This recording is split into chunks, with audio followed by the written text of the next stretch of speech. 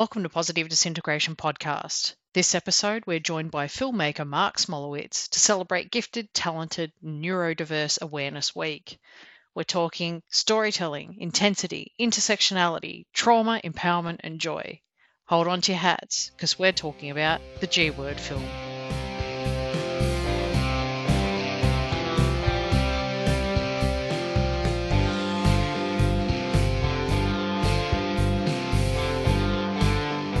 G'day, wonderful listeners. Welcome back to another episode of Positive Disintegration, a framework for becoming your authentic self.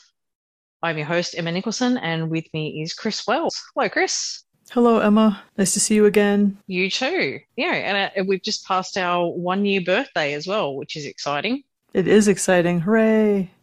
Yay. Thanks, listeners, for keeping us going. Yes, and for your support and your feedback. It's always great to read your emails and hear your comments as well. That's right. It's so great. Oh my gosh. The podcast has definitely exceeded my expectations. It's been great. We've had a lot of interesting guests, covered a lot of ground, and it's kind of a celebration for us, which is a bit apt because we're also talking about Gifted, Talented, and Neurodiverse Awareness Week, which is a celebration in itself. That's right. That's true. And we're excited to have Mark Smolowitz with us tonight. Mark Smolowitz is a multi-award-winning director, producer, and executive producer who's been significantly involved in over 50 independent films. He's received numerous awards and nominations. Mark is currently in post-production on The G Word, which is a feature-length documentary that aims to be the most comprehensive film ever made on the topics of gifted, talented, and neurodiverse education across the US. The film asks the urgent equity question: in the 21st century, who gets to be gifted in America and why? Welcome, Mark. We're really happy to have you. Thank you, Emma. Thank you, Chris. I'm really happy to be here with you tonight. So, Mark, I remember meeting you for the first time at NAGC in 2018, and it's because my friend Tamara Grady was on a panel with you, and you were talking about the G Word. And it's hard to believe that that was 4 years ago, but I remember being so blown away by the clips you showed from the movie and just, I don't know, just feeling so, I'm trying to think of what the right word was, or what the right word is to capture. Like, it really felt amazing to see giftedness captured in a film like that. And just, it was so powerful. And because you were dealing with, we were talking about like trans issues, and it just was so beyond anything that I'd ever seen in the gifted field to that point. It was amazing. Well, thank you. Yeah, it's hard to believe that was 4 years ago. I think with the pandemic and how that has affected our sense of time, I can, everything sort of feels like, pre-pandemic, pandemic, and now whatever we're in, at this moment. But yes, being at NAGC that year in the fall of 2018 was an extremely important moment for the movie and the entire enterprise around the movie. We met at a workshop that I gave that was on LGBTQ issues, and I sort of focused on the trans characters that are in my documentary, Ilana and Church. And it was a really wonderful session, right? To kind of, really center trans voices in giftedness and that sort of intersectionality. And I could feel it in the room. I could feel how it was resonating with people, that this was timely. This felt like what people were noticing in the field, in their lives, in their work, in their families, in their schools, and in their communities. There was a woman that came up to me at the end who, at the time, I think she's still there. She may have moved on, but she worked at the Grayson School, which is kind of in Metro Philadelphia. And she came up to me, and what she wanted to talk about was how important it was for her to be in a workshop like this as an educator and hear from a filmmaker who was so willing to talk about pronouns, for example, right? And to support that discussion, and willing to talk about, who uses which bathrooms and why, and to support that discussion. And she was doing the deep and important work of trying to advocate for those discussions in her school, in her gifted school. And so just, highlighting that, these are students who are in our classrooms, right? People from all these different beautiful identities and communities that are kind of occupying spaces in the 21st century. They're all gifted and they're all in our classrooms.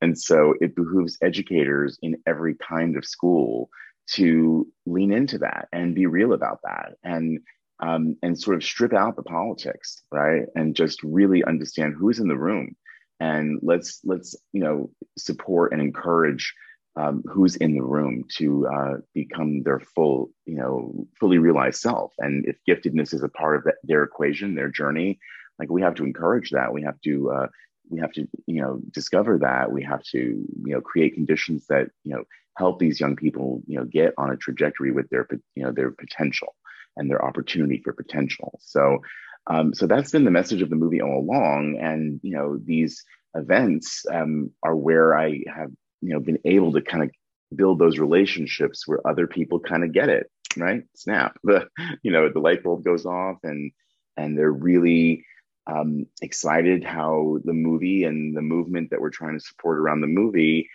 brings together identity and giftedness into the same conversation. So I guess I'll sort of highlight that one of the ways I talk about the movie in a lot of different ways. And you introduced it by asking that equity question, which has been one of my main inquiries: who gets to be gifted, right, in America, and why? And I think it can be in America, it can be almost anywhere. It's just centering that equity conversation around giftedness. But another tagline or another descriptor that I use is a polyvocal meditation on giftedness and identity. So we have 6 stories, and they highlight all these different beautiful expressions of identity and giftedness. And one of them is trans, and that was extremely important to me, to have that kind of inclusive representation in the 6 stories. And each story also has a lot going on with neurodiversity, twice and thrice exceptionality. These are all in every story, but there's all different sort of aspects of race, gender, sex, class, and what I call zip code, right? So where you live, or where you were born, or where you've grown up and gone to school really informs all your relationship to all this stuff around giftedness, and how you will sort of access those things or not, right? So yeah, I mean, I love that we met at that workshop, and now we're much more deeply involved with each other, and you became one of our partners.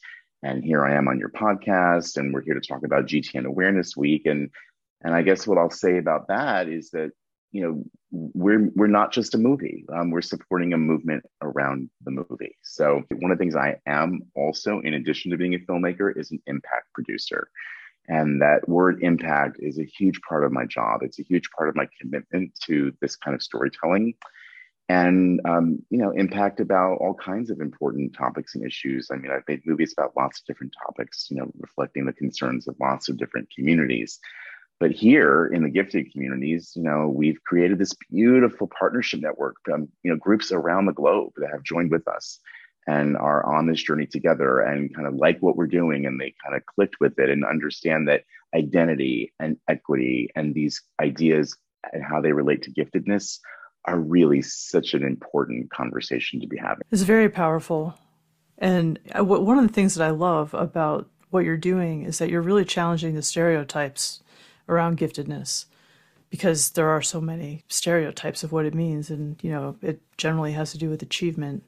And so, yeah, what you're doing is, I think it's wonderful. And I love how you have created this partnership network and just invited so many other voices to be a part of the work. I feel like I haven't been the best partner, because I haven't participated in any of your meetings yet, and they just always happen at a bad time for me, like at a point where I almost always have to meet with somebody else at that time, Sure. Just because of where it lands in the day for me. But that doesn't mean that, my heart isn't in it, and I'm with you, and we're excited to have you with us.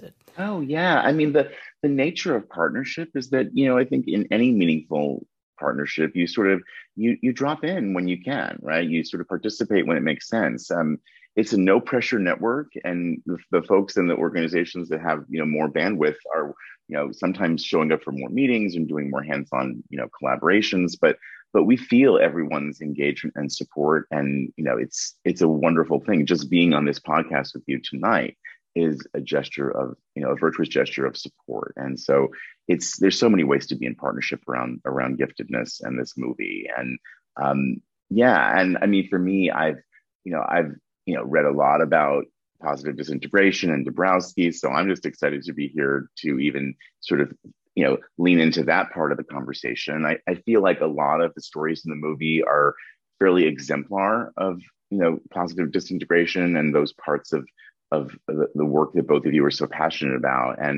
And so it's not as if the movie is going to kind of walk you through Dabrowski's theory per se, because I think no one movie can do all things to all people, right? There's so many interesting verticals within giftedness, right, that really are, so important. And hopefully what the movie can do is be a convening opportunity for communities to come together and talk about the things that everyone's interested in and excited about and thinking about. So I'm excited for the 6 stories to create those opportunities, those points of entry. Not everyone will exactly see themselves in the G word, but one of the reasons the movie's called the G word is that we're all making it up, right? We're all creating it in our life and in our work, and whatever that looks like for you. Hopefully it'll be in conversation with the movie when it's done. And our partners seem excited about what we're trying to create, because I think we're focused on storytelling first and foremost. And yet, yes, I highlight our impact efforts, and there is a social change component to that. But at the end of the day, we're a storytelling endeavor, right? We're about giving voice to these things. And isn't that just a pretty fun way to come together around something at the end of the day? It's stripped of politics. Hopefully, it can be very welcoming. And I really, I try to think about the movie and what we're doing. A metaphor I use a lot is I try to create this sense that the movie is like a room, and the room is warm and welcoming, and it has open doors and open windows and lots of light coming in, and different kinds of groups with differing perspectives are welcome to join us in this really creative journey of bringing these stories to the mainstream, together. And as such, there'll be just differing opinions about giftedness. I think the movie is going to be able to sort of give audiences that sense of openness, and that this is just a century of possibilities for all this stuff. Mike, you just said that, storytelling is a fun way to bring these issues out and to start discussion about it. I think it's actually probably the most critical way, because as you and Chris both touched on, there are stereotypes around, giftedness. And one way to break stereotypes is to tell individual stories and sort of smash those stereotypes to say, well, this is what giftedness means for those particular individuals.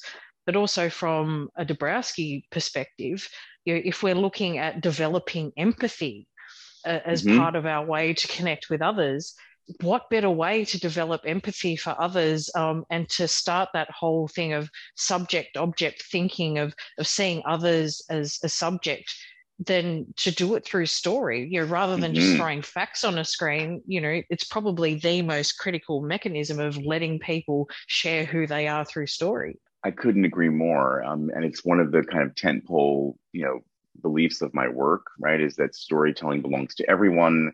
And, we all have our stakeholders in it. And every community, as we kind of create opportunities for people to, at the grassroots level, really engage with storytelling, we see people, on a journey whereby they change their perspective, and moving from the individual to the collective in that milieu of storytelling is also something we really try to support. And so the movie, through our impact endeavors, creates lots of points of engagement, lots of different types of opportunities for people to contribute their voices. And here, this weekend, I'm in Southern California, where I'm attending a conference, and I'm doing 3 sessions, and storytelling is kind of woven into all of it, right? And my first session is about sort of trauma and giftedness, and how trauma and empowerment and identity and giftedness are kind of in these really dynamic relationships with each other, and sort of how I'm bringing that into the movie. And that's sort of the main point of presentation one. The second one is really about how that kind of storytelling doesn't just belong to me as the filmmaker. It actually belongs to everyone who wants to undertake it. And so I teach my participants exercises, like things that they can do, that they can bring into classrooms, that they can bring into their own lives to empower themselves to find their voice or help others find their voice in all of this. And then, in this milieu of trauma that giftedness is so really embedded in, one of the things that we landed on this year for our GTN Awareness Week is this sort of theme called, it's a hashtag gifted joy, right?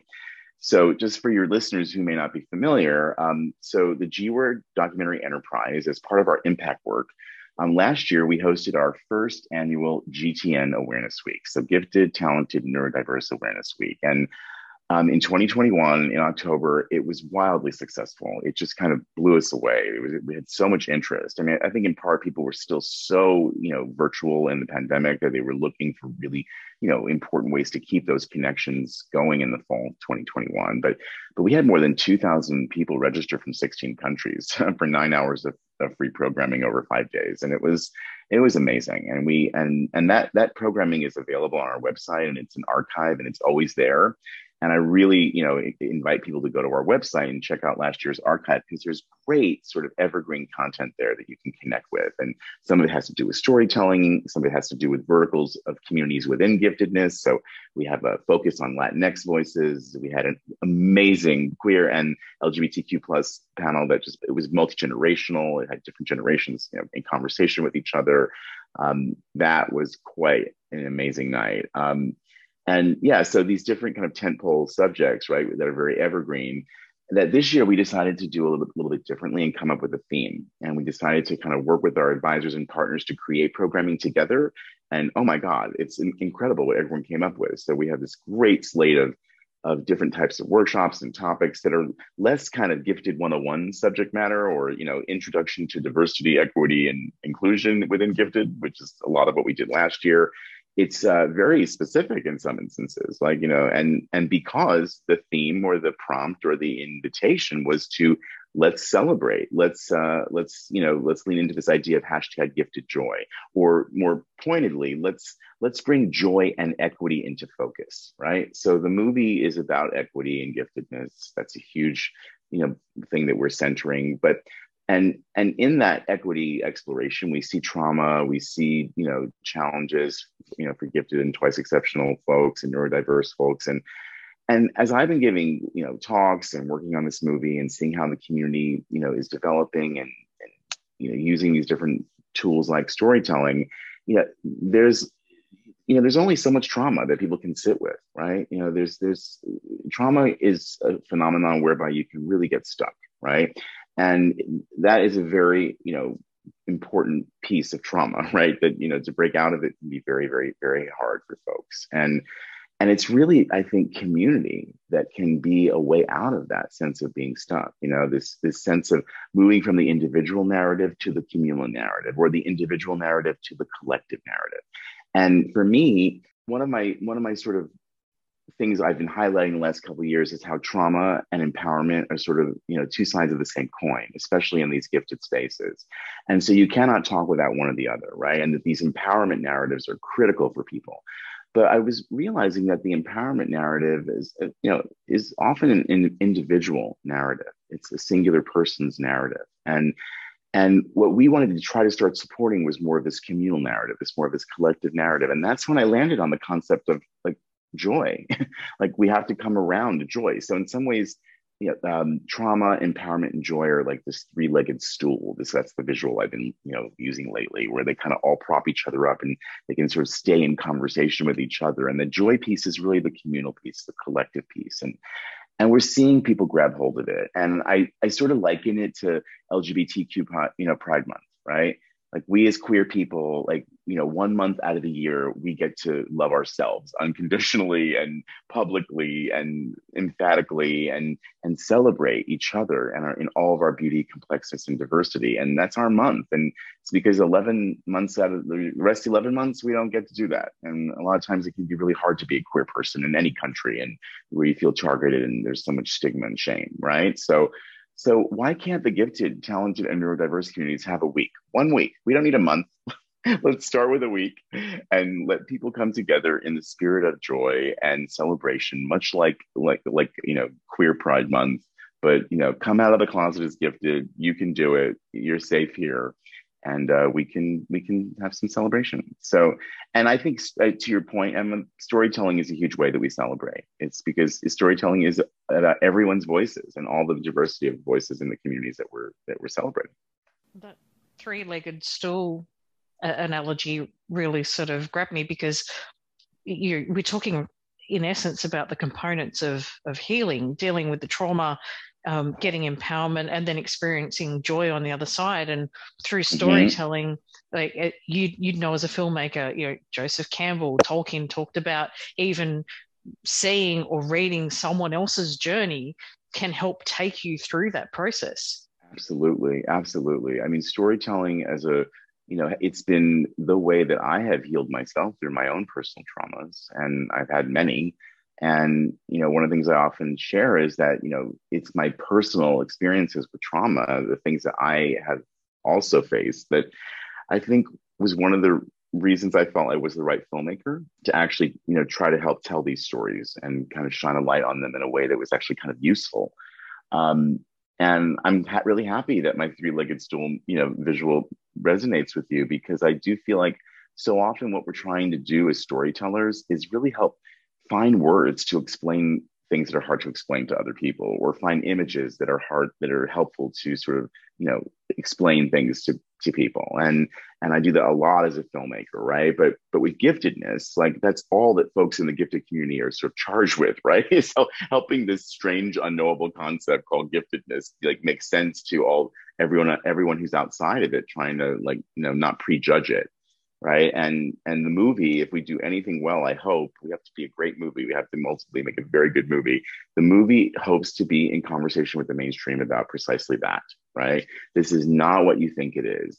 There's more going on here than what you think. And it doesn't always look and behave and sound like you think. And it's not just this white male, cisgender, affluent, high achieving narrative. Right. It just can't be. And on the one hand, I really do, I agree with you that part of my interest is in combating those stereotypes, but I'll go on a limb here and I'll say I think there are just some really high achieving people out there. In fact, this movie really believes that, like, there are smart, high achieving people, but more often than not, those are the kinds of folks that are propped up and have resources, right?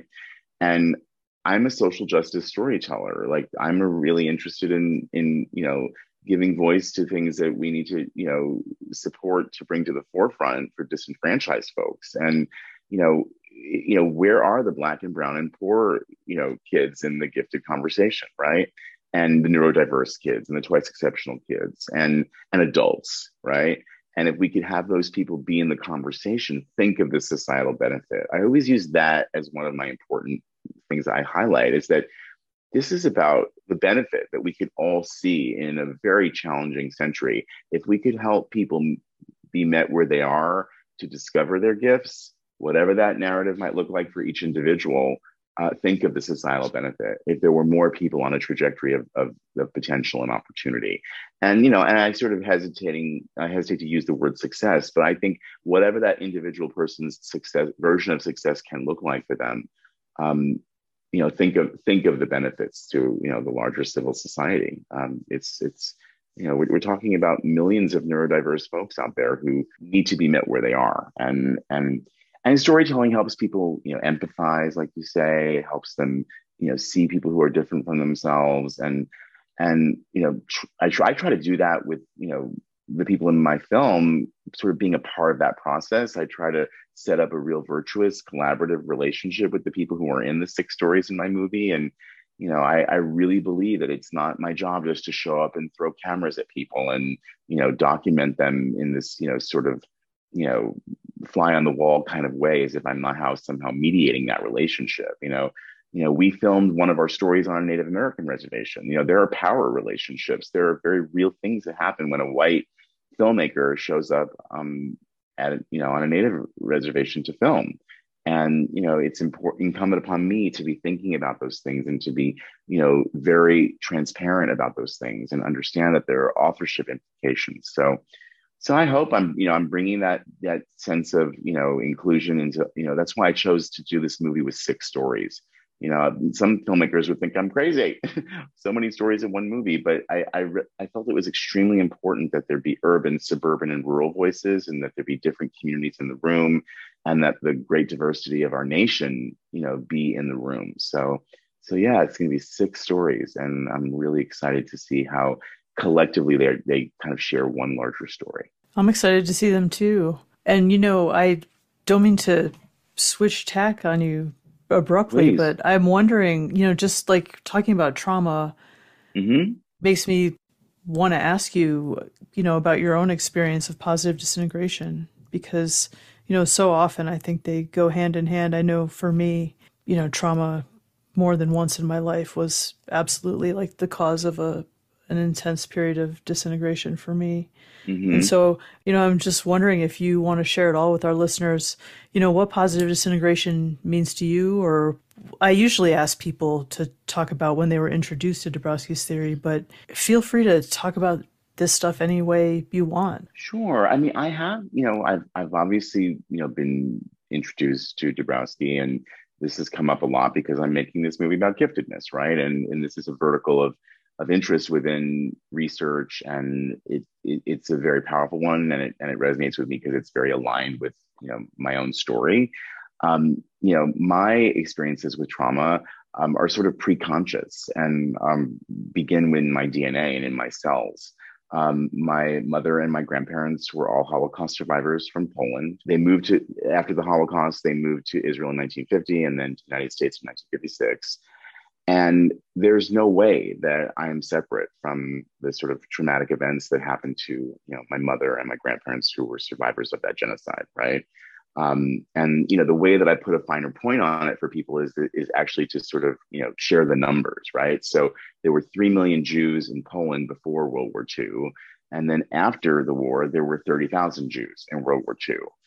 Three of those 30,000 Jews were my mother, my grandmother, and my grandfather. And so if those kinds of numbers don't give a young Jewish kid a sense of purpose, I don't know what does, right?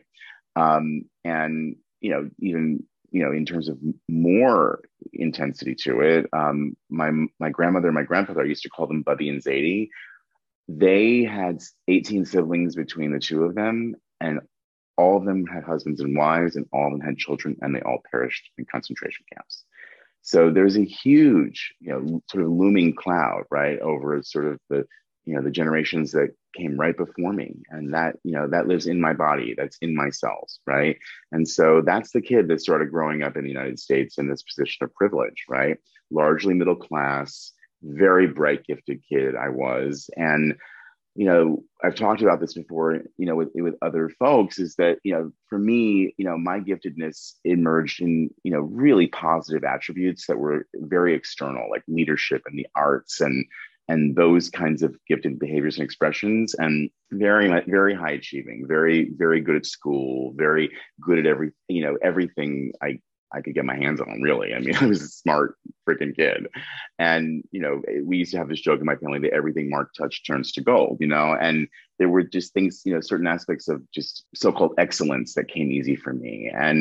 But then there were, as I got older, I really attribute a lot of this to this sort of Holocaust narrative in my family. And this is not any pressure that my mother and grandparents ever placed upon me, because it was always talked about in a really open and supportive way. But I started to internalize like a perfectionism narrative that really impacted my journey in very deep and profound ways, especially as I got older and I realized I was gay. And, that was a huge, element of my life story that is sort of tied to all this stuff with positive disintegration. Much later in my life, I became HIV positive and I almost died of AIDS twice. Learned a lot about myself and, that very traumatic period of my life. Yeah, I mean, you don't face a really significant terminal illness the way that I did and not look at yourself pretty deeply in the mirror, and come out the other side.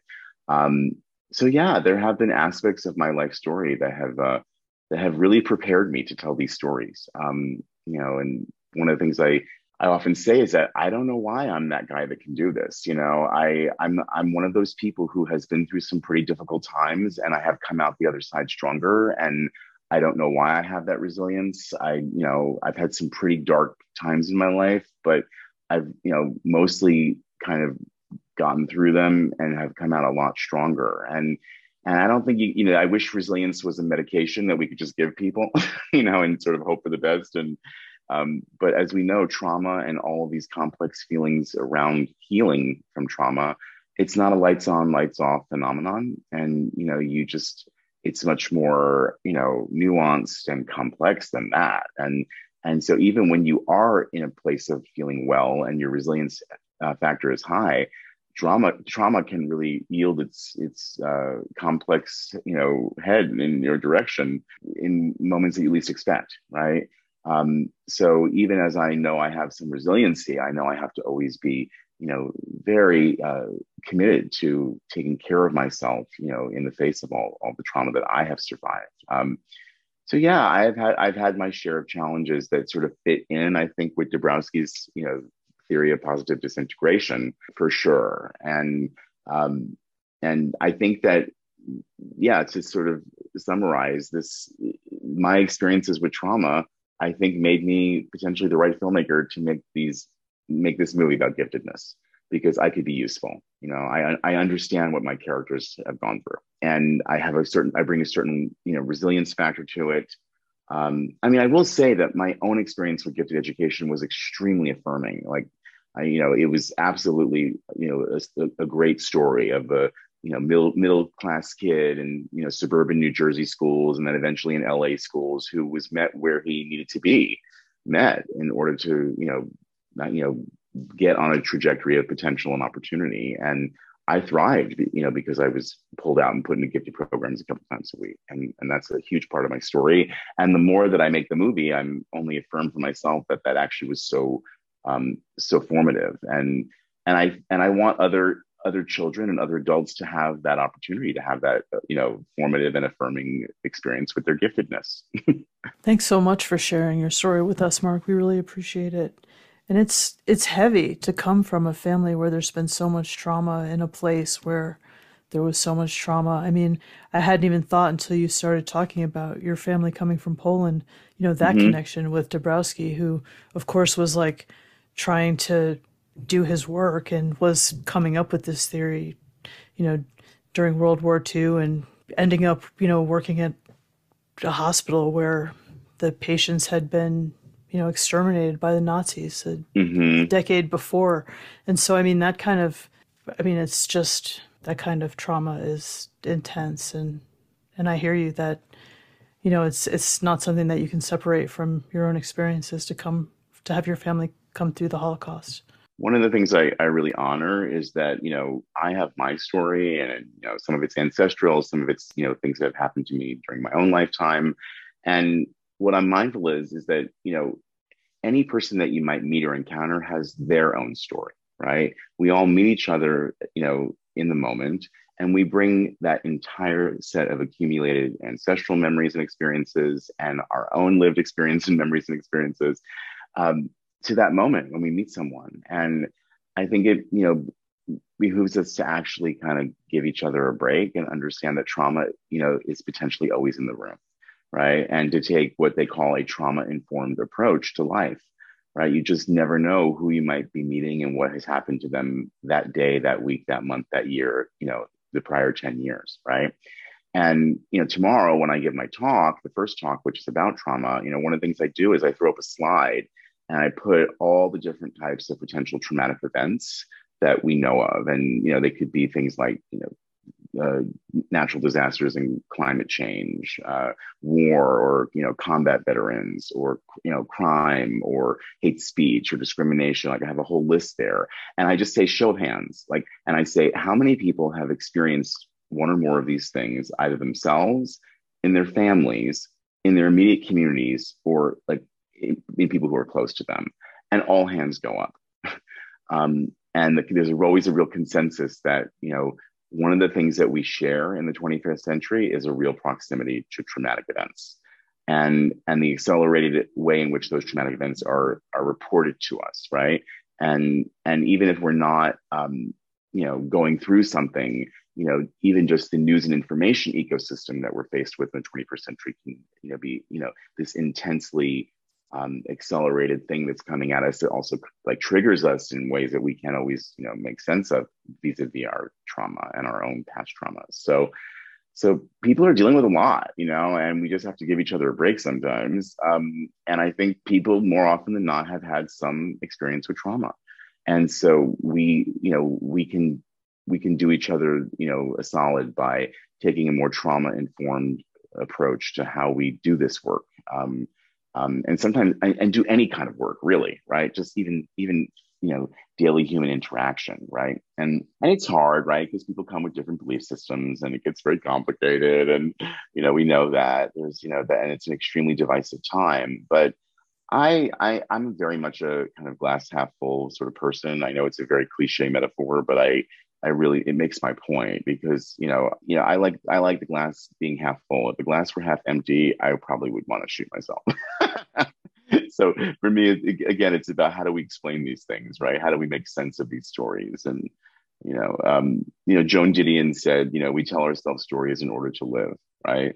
And it's stories is how we make sense of who we are and how we explain our experience to others. And, and people who are dealing with giftedness and twice exceptionality and thrice exceptionality and neurodiversity, or, trying to, find the right words to make it more understandable to period. Like, Dabrowski's theory, it's a viable tool for, some number of people to really help explain their experience. And what a gift when you find those words, when you actually find a language for your experience and you can use those words or whatever words or images or stories to share those with others. So I'm all on board storytelling. I think it belongs to everyone. While your glass is half full still, and yes. we're talking about the theory. So moving on to the second leg of your three-legged stool, which is empowerment.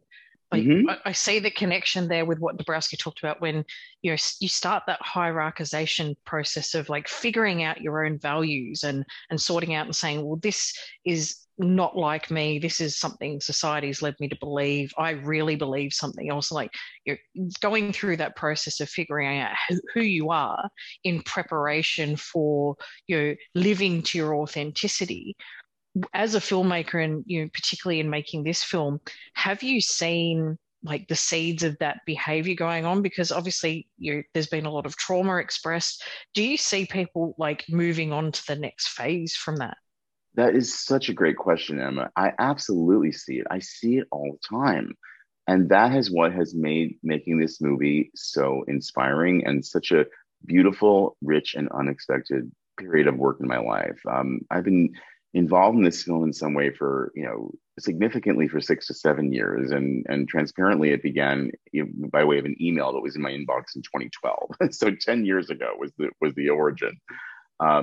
So, and we know how much the world has changed in that decade, right? And so even if you just look back at the last 6 years, which have really been when we've been making the film, because the majority of our production was in 2016, 2017, 2018, 2019. And I had to find the 6 stories, that I was looking for to, tell the story that I wanted to tell about giftedness. And what I was most drawn to in those stories was, it was a sense of hope in those stories, was a sense of solutions in those stories, was where and when I was seeing that sense of empowerment in the stories, and resiliency in the stories. So that's really what I try to do with this work on the film is show how my characters evolve, because they really were evolving in front of me. Many of the stories are longitudinal over time, meaning we follow people, over a couple of years or more, and you really start to see how they are evolving and on that kind of journey from trauma to something else, and how the film supports that, how being involved in the movie was a part of that. One only can sort of imagine, but it's all interconnected. And then in terms of the people and the organizations and the movement that I've been so fortunate to be involved in and supporting through our partnership network, they're amazing people, do amazing things in this gifted neurodiverse set of communities that are just really about moving us closer to a place of healing around all this stuff. And sure, different professionals in different places on the map have a different set of priorities or interests around what we do to get there. But there is a sense of we're on this journey together, and this is a movement in motion, and that was really exciting for me as a filmmaker to connect with and discover and become a part of. And I think the movie there's a dynamic aspect to the movie because we've been following these stories during a pretty amazing time for the growth of these communities. And I think also in against the backdrop of a very complex nation and world, right? It's incredible to see how education at large has been impacted, for example, by the pandemic. Look at it through the lens of gifted education, and all the same challenges that become extremely specific for a very large number of people. And yeah, I mean, people are grabbing at empowerment narratives in their own ways, in their own work across these communities, and we're just trying to encourage that in the work that we do with our GTN Awareness Week, by example. So that's a huge part of why we landed on Joy this year. So I think I'm noticing the evolution in the community that we're trying to serve and support, and I'm calling out things I'm noticing in ways that I hope invite people into that conversation. This is a conversation. This is a virtuous community. These are things that are what we try to hope to support and develop and bring out, that are already there. All the impulses are everywhere. The people who do the work in these communities are amazing. And Chris, case in point, we met 4 years ago, and it's been such a wonderful thing watching you, be on your journey and develop this podcast and all the things that you have been developing. Every one of our advisors and partners is on a journey like that. And I think the empowerment narrative is a huge part of it. The healing narrative is a huge part of it. The joy narrative is one that we really want to encourage, because if we, to be a part of a community, like, you can't just show up for trauma. We need to celebrate. We need joy. And I think for me, I guess, Emma, by way of background, I've always been an activist my whole life. When I was in my early 20s, I landed in San Francisco in the middle of the AIDS movement. And so I joined ACT UP and Queer Nation. And, these were hugely defining years of my life where, my community was under attack and people were dying, right and left around me, which was another trauma that I lived through. So not only did I have my own AIDS story later on in my life when I got sick, I landed in a traumatic narrative in San Francisco, which was basically, a graveyard in the late 80s and early 90s. And we helped my generation, the Gen X queer kids that moved to San Francisco in the early 90s. We brought life back to that graveyard, and we did it through activism. And so that activism story has been a huge part of all of my film work, and it's really coded into my DNA. It's a part of my bones. And so I think, doing activist work around gifted stuff is a really dynamic part of what this movie hopes to do. But I think in the older and wiser that I've gotten, I'm really, committed to keeping as many people in the room as we can. That's a huge part of my goal. I mean, I love niche and specialized groups and discussions, and, we have to support those too. But we're the G word. We are the gifted movie. And mostly I want most people to kind of show up in the movie theaters or watch it on, at home on their favorite streaming service and see themselves a little bit in the movie, if it's not exactly their story, and understand that intelligence and neurodiversity and all this stuff it's really relates to their lives and their own journeys. So, and yeah, empowerment is key. And we notice these things in all the people we get to work with. Yeah, I'm thinking about Gifted Joy, and I have to say that so much of the work that I've been doing over the past few years has brought me so much joy.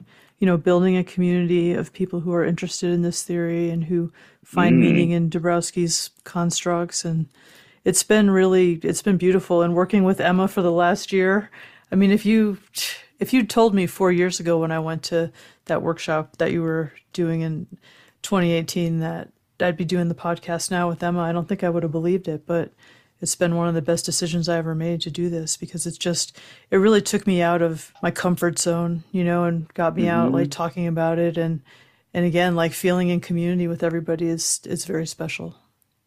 Well, I'm so happy. I mean, that's, we're all on that kind of journey in our own way, in our own time, right?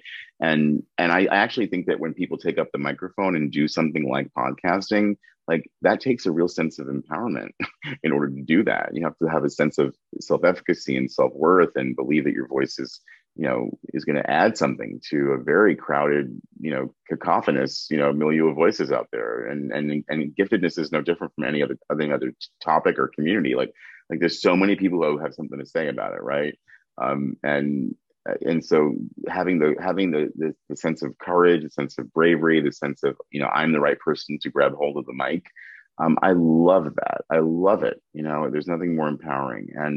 And I love all the people who are podcasting in this space. I love going on my power walks in San Francisco in the park and listening to all of you just kind of fill my head and my heart with these ideas and these voices. It's been amazing to see that. In some ways, Chris, I think you would agree. There is just an incredible number of people doing it, and the diversity and the distinctiveness of all the voices is so important to what makes it all make sense for people. Because people have to have options. They have to be able to pick and choose and find their way through this stuff. And so with your podcast, you and Emma are providing a place for people to convene around Dabrowski's theory. And so I think it's so meaningful. I mean, you're fulfilling, a real important vertical within all these discussions. And I think I'm sure you're seeing that, that groundswell of people kind of, leaning into it and being excited by it. And someone else will come up with the next gifted podcast. I can't even keep up with, the numbers of folks and who are doing it. Today I heard about one called The Gifted Place, which I thought was really cute. So it's kind of like the Good Place TV show. It's The Gifted Place, right? Yeah. So I thought that was a cute name for a podcast about gifted, but I also think that what's been happening in an amazing way these last few years, alongside these empowerment narratives being really centered in the community, is the centering of neurodiversity and the understanding that this is a neurodiverse century and that giftedness is a part of neurodiversity and that all these different exceptionalities that are in the room, in the conversation about giftedness are a part of neurodiversity. And even the neurodiversity movement and communities are starting to be more welcoming of giftedness and understand that we're having the same conversation, the same larger set of conversations. And that to me is something that I've leaned into very early with this film. When I really discovered the concept of exceptionalities, twice, thrice, multi, and also potentialities, I really feel like that's when it clicked for me.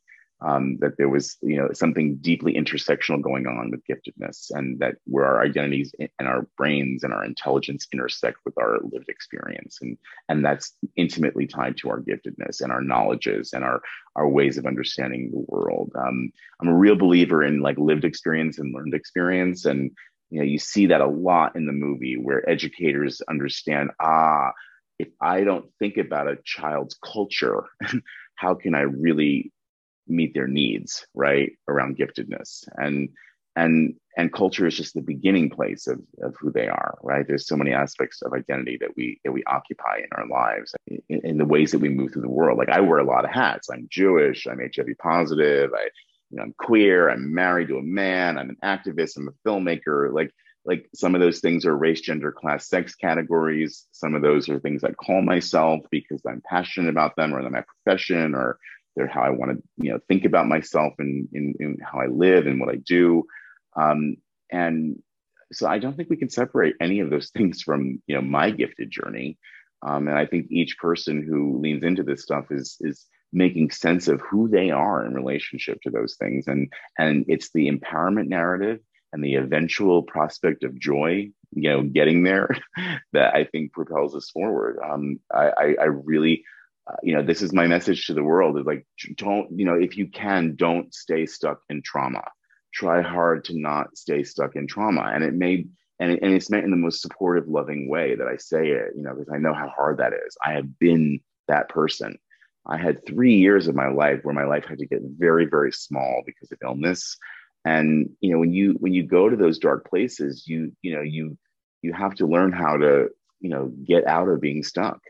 And it's the most amazing thing when you figure it out for yourself.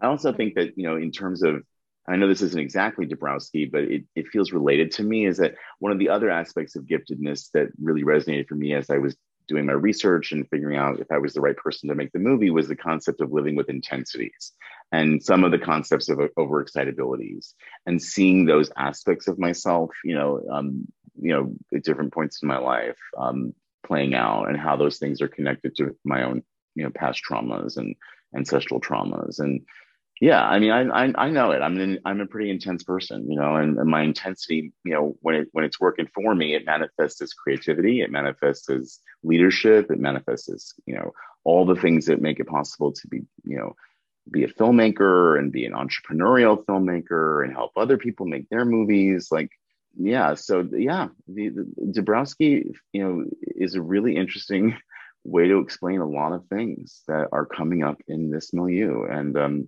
I love it. I just love when there are words to explain things. That in of itself is empowering. This is what leads to joy. I think a lot of the stuff that you've just talked about, Mark, with you, particularly with intersectionality and developing all your hats. This is what Dabrowski talked about when he was talking about you've got to develop all the dimensions of yourself, or else you have asynchronous development.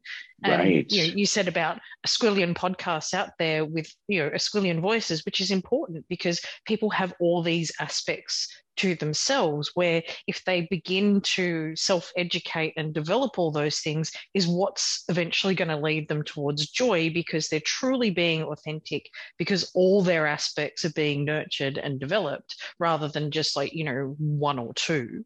And they get that broad palette of all the colors. And I think particularly for intense people or overexcitable people, I think it was Michelle Kane that we had on, where she's talking about some people are working with an 8-pack of emotional crayons, right? And the standard pack. And other people have the deluxe 64-pack with the sharpener. And sometimes we're coloring with 6 crayons all at the same time.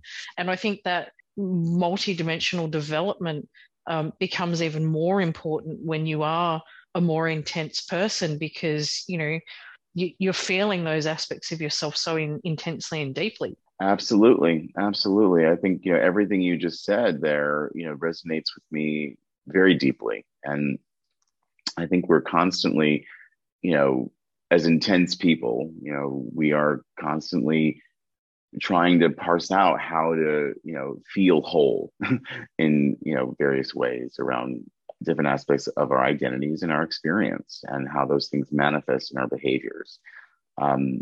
And I feel like whatever it is out there that you find for yourself that helps you kind of, feel that sense of calm, or feel that sense of focus, or feel that sense of being connected to, who you are, and even in all of your intensity, we have to, create spaces for those things. And again, for me, it's really, I mean, even spaces like this, where we get to talk about those things, that those things are going on for people, and that we're not alone.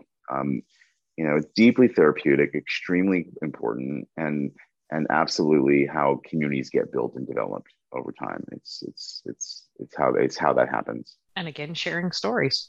And sharing stories, exactly. And like I say, if I can sort of, yell it from the rooftops, storytelling belongs to everyone. I'm this very lucky guy who gets to do this every day and call this my job and live a creative life. And I often say that, like, I didn't choose this life chose me. It's almost like I had no choice. Like, I had to be an artist, right? That was sort of my calling. And I'm a very particular kind of artist, because I'm an artist who gets excited by helping other artists achieve their vision and dreams and goals. And so, but I feel like everybody has the potential to be a storyteller, and to find their voice, and to let it manifest in ways that are positive for them, and help them through traumatic narratives. And that's my message to everyone tonight, is that, storytelling can be your friend. It can be a way for you to explore and develop your voice, and help you empower yourself and others to really make sense of all this complex identity stuff in the 21st century. There's all this stuff, can be beautiful. It can be joyous. It can be, the things that get us excited to wake up in the morning. And even as discrimination and stigma and prejudice and power structures are out there working against us to love ourselves or to take pride in who we are or to celebrate who we are in all of our complexity.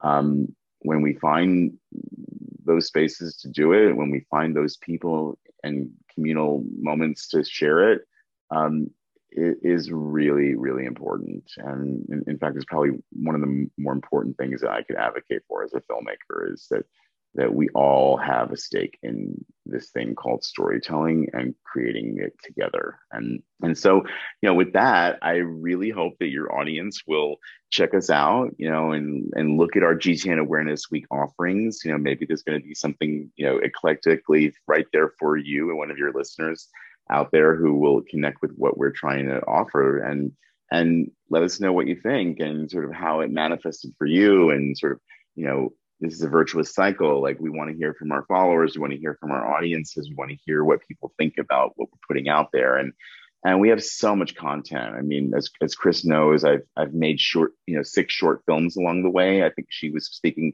specifically about one that is called My Family Still Calls Me Gabby, that focuses on one of our trans characters. But that's one of 6 short films that I've made while making this larger movie. And I do that as a filmmaker along the way. I mean, these short films help me do so many things. I mean, they help with fundraising and they help with building out our enterprise, but they help me as an artist. They help me develop my filmmaking style, choose the characters, the experts, the people I want to talk to, the visual look and feel, the pacing, the editing, the cinematography, all those things. So people can watch those. It's almost an hour of programming, and it's such a nice snapshot and where you get to drop into different stories and different voices that are a part of the larger, beautiful, diverse, milieu of gifted, neurodiverse experiences and communities. And we have this thing called hashtag My Gifted Story, where people can contribute their own photographs in a fun way. So check that out.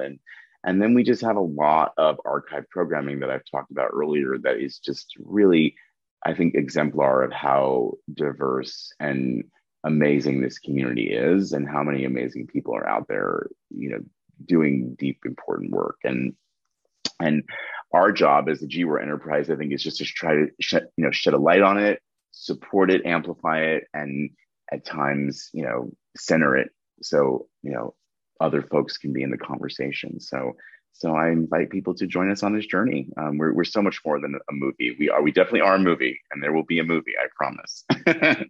But we are supporting a movement around that movie, and we want to also be a part of that movement. And we want you to, if you feel like this is something that you can connect with. So be in touch. Thanks so much for joining us, Mark. This has been wonderful. No, thank you, Chris, and thank you, Emma. It's been my treat. And yeah, I mean, I felt like we kind of went somewhere with, the 3-legged stool and, all the things that kind of were, I was brainstorming with both of you about tonight. And so thanks for the time and space to do that. Thank you very much. I'm sure our listeners will get a whole lot out of this. And for our listeners, if you do want to check out any of Mark's short films or any of the resources, go to www.thegwordfilm.com and you can check all that out. And Mark, there better be a film because I want to watch it now. So well, thank you. Don't hold out.